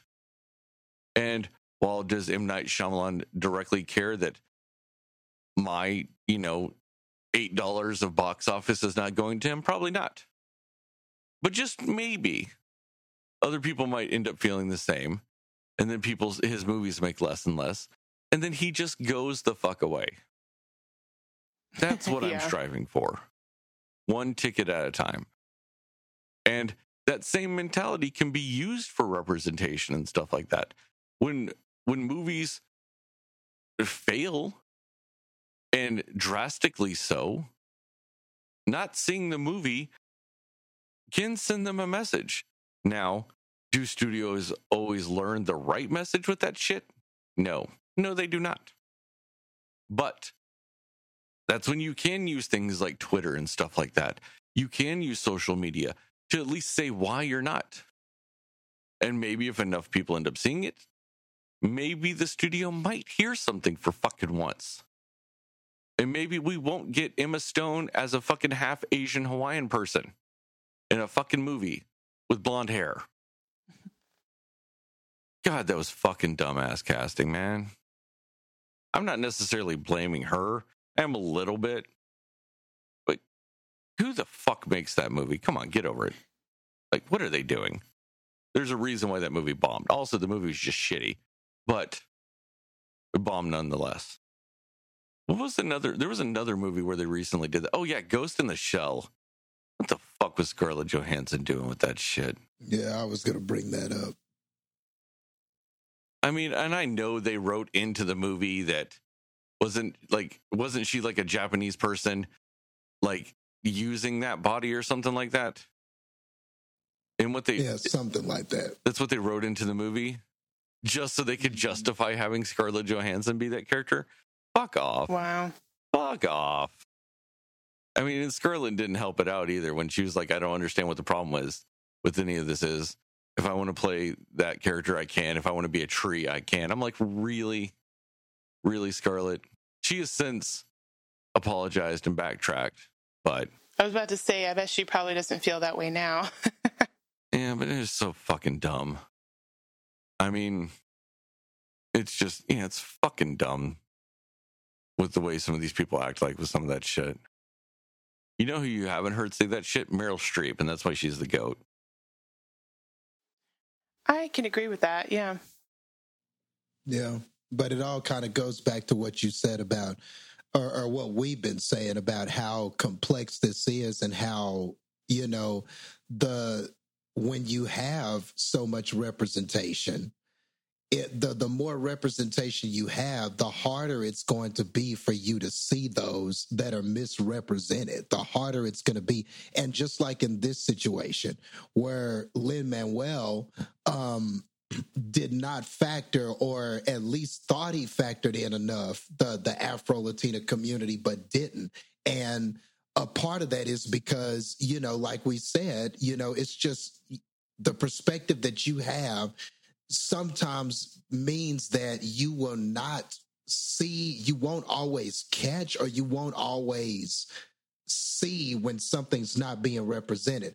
And I can't really speak for like the Afro-Latina community or anything like that, but I definitely understand that a little bit in the Black community because yes, me being a Black individual, and pretty much I'm like, I'm not the darkest tone. I'm probably like right there in the middle. I'm not the lightest. I'm not the darkest. I'm kind of right there in the middle of the road, brown tone. but there's a difference in how much darker skinned black people get treated too. You know, there's, I know that for a long time, and I think some of this is still prevalent, although you see a lot of like dark skin, like black African models and stuff like that. You see a few of them more, but that was a real thing too. Like, and I know that I've talked to some like dark skinned people and them talking about how lighter skinned black people would like make fun of them, you know? Like they would be made fun of for just being dark or too dark or whatever the case may be. And so the way that those people see themselves on screen and represented is, even though we are both black, because they are a much darker tone than me, there still could be some differences that I can't see. You know, even though I am black just like them. So those differences do exist. And I want to say there was a show, I saw a clip of a show called Blackish where I think they talked about that a little bit. They have a whole episode about it. Yeah, about how the darker you are and kind of the discrimination and the racism that can even exist in your own community because of how dark, because of the darkest tone or whatever. That's a real thing. So, and I'm not saying it's the same as what like the Afro-Latinas are going through, but I'm just saying that on a certain level, I do understand because I've talked to people in my own community who have gone through a similar thing with representation and things like that. And they had to wake me up to a lot of things that I didn't even realize, you know? So again, it just speaks to how complex this is. And the thing that you said that I love the most, Sterling, is that yes, the worst thing we can do is to try to simplify this and try to categorize it and minimize it and just say, as long as we've got one on this show, or as long as we've got one Latino or one black, or we've got representation for one specific Latino group, it's okay. And we've got to continue, like we have said here, we've got to continue to speak out until it's not okay. We need to try to get to truly represent what our communities and our people and our cultures are, regardless of how complex it is. It's worth doing the work. So I don't know. I just thought I would add that, you know, just because I can speak from that, just from this perspective over here. And I think it does sort of tie into what's going on with the Lin-Manuel situation. I mean, yeah, like with the complexity of it all, it's one of those things like, and I asked you guys before we started recording this, like when we were just talking about in general this controversy with it, like when you watched it, did you think that there was like a representation issue? And both of you guys had said no. And it just shows that, like I said, when you're not a part of the specific community that's not being represented, it's sometimes hard to see it. It really is. And like I said, you just have to, I mean, it's something as simple as just believe the people that are saying it, because they're the ones feeling it. It really is that simple in that regard, is just to believe them. Just go, I don't know what that feels like, or I didn't see that, but you're saying that's the case because it is directly what's affecting you. I understand. Like, I believe you. Like, that's the part that's simple. And that's like the best place to start with all of this. It's just when people from a specific community, especially, are saying that they're being misrepresented or there's a lack of representation, just believe them, because there's a reason why they're saying it. And it really doesn't take much effort on a person's part to just believe them. You just hear the words they say and go, I believe that. It's very little effort to do that step. Now, there is the important step afterwards of, you know, like Justin said, call out. when you see it again. But that first step really is the easiest. And unfortunately, that's the step that most people are unwilling to take. Yep. I agree. All right, did we put enough of a downer at the end of this episode? I think so, yes.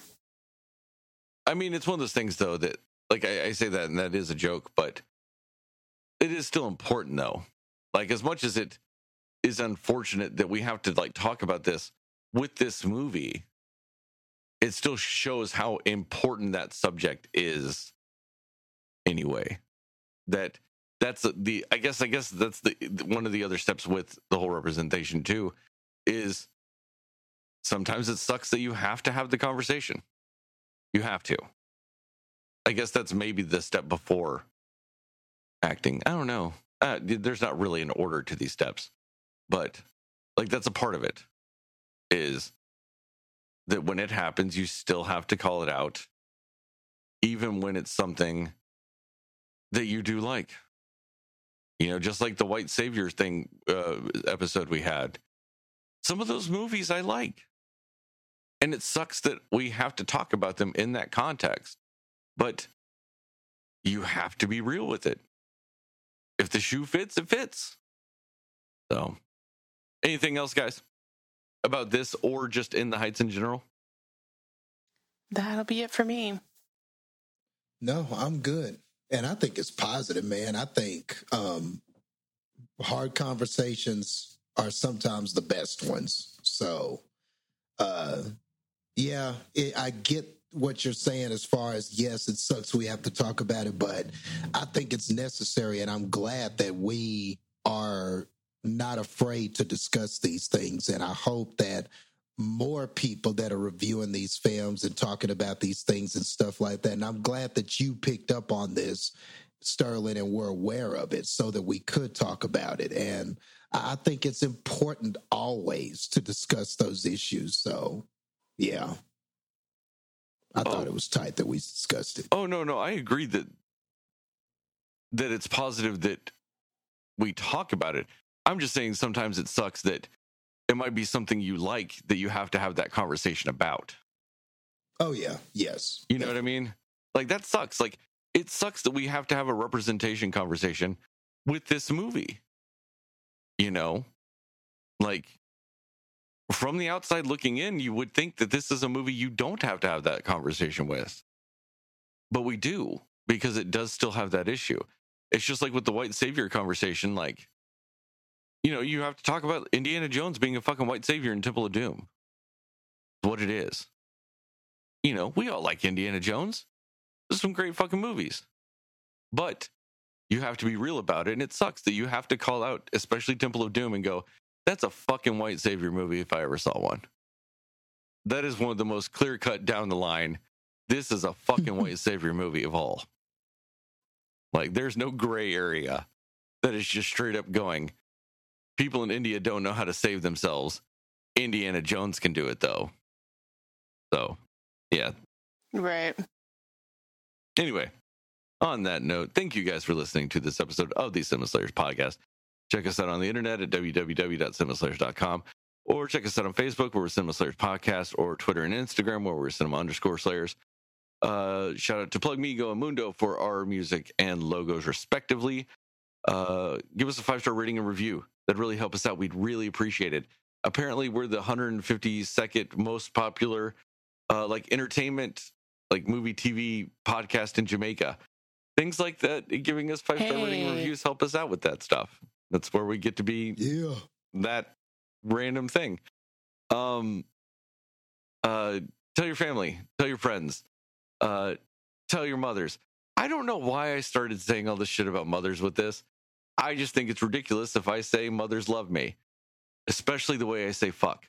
Mothers just love the way I say fuck. It's just the tone of the voice. It sounds great when they hear it from me. And as always, remember, according to Justin, Moon Knight is a Best Picture winner.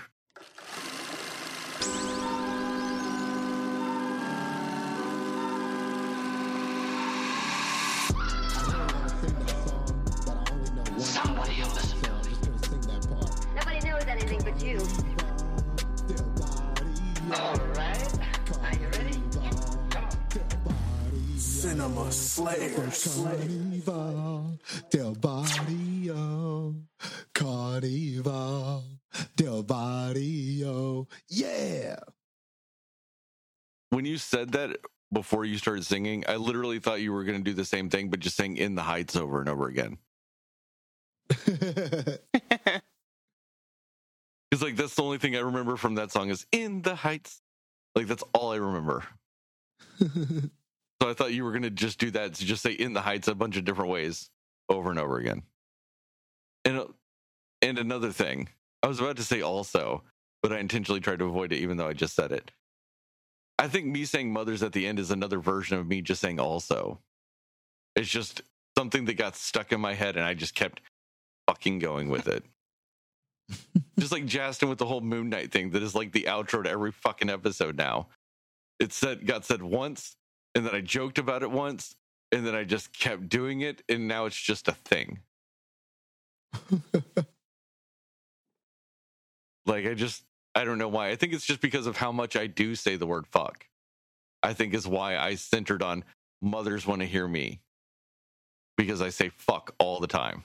Even though I don't say that as my justification every time. I just think that's why I focused on mothers. Because everybody, I see. Every mother wants their child to grow up just to say fuck, just like me. Of course. You have to admit, I'm one of the most natural fuck sayers, Yes. It never sounds forced when I say fuck. It sounds great, sounds Correct. smooth, sounds natural. I'm gifted, what can I say?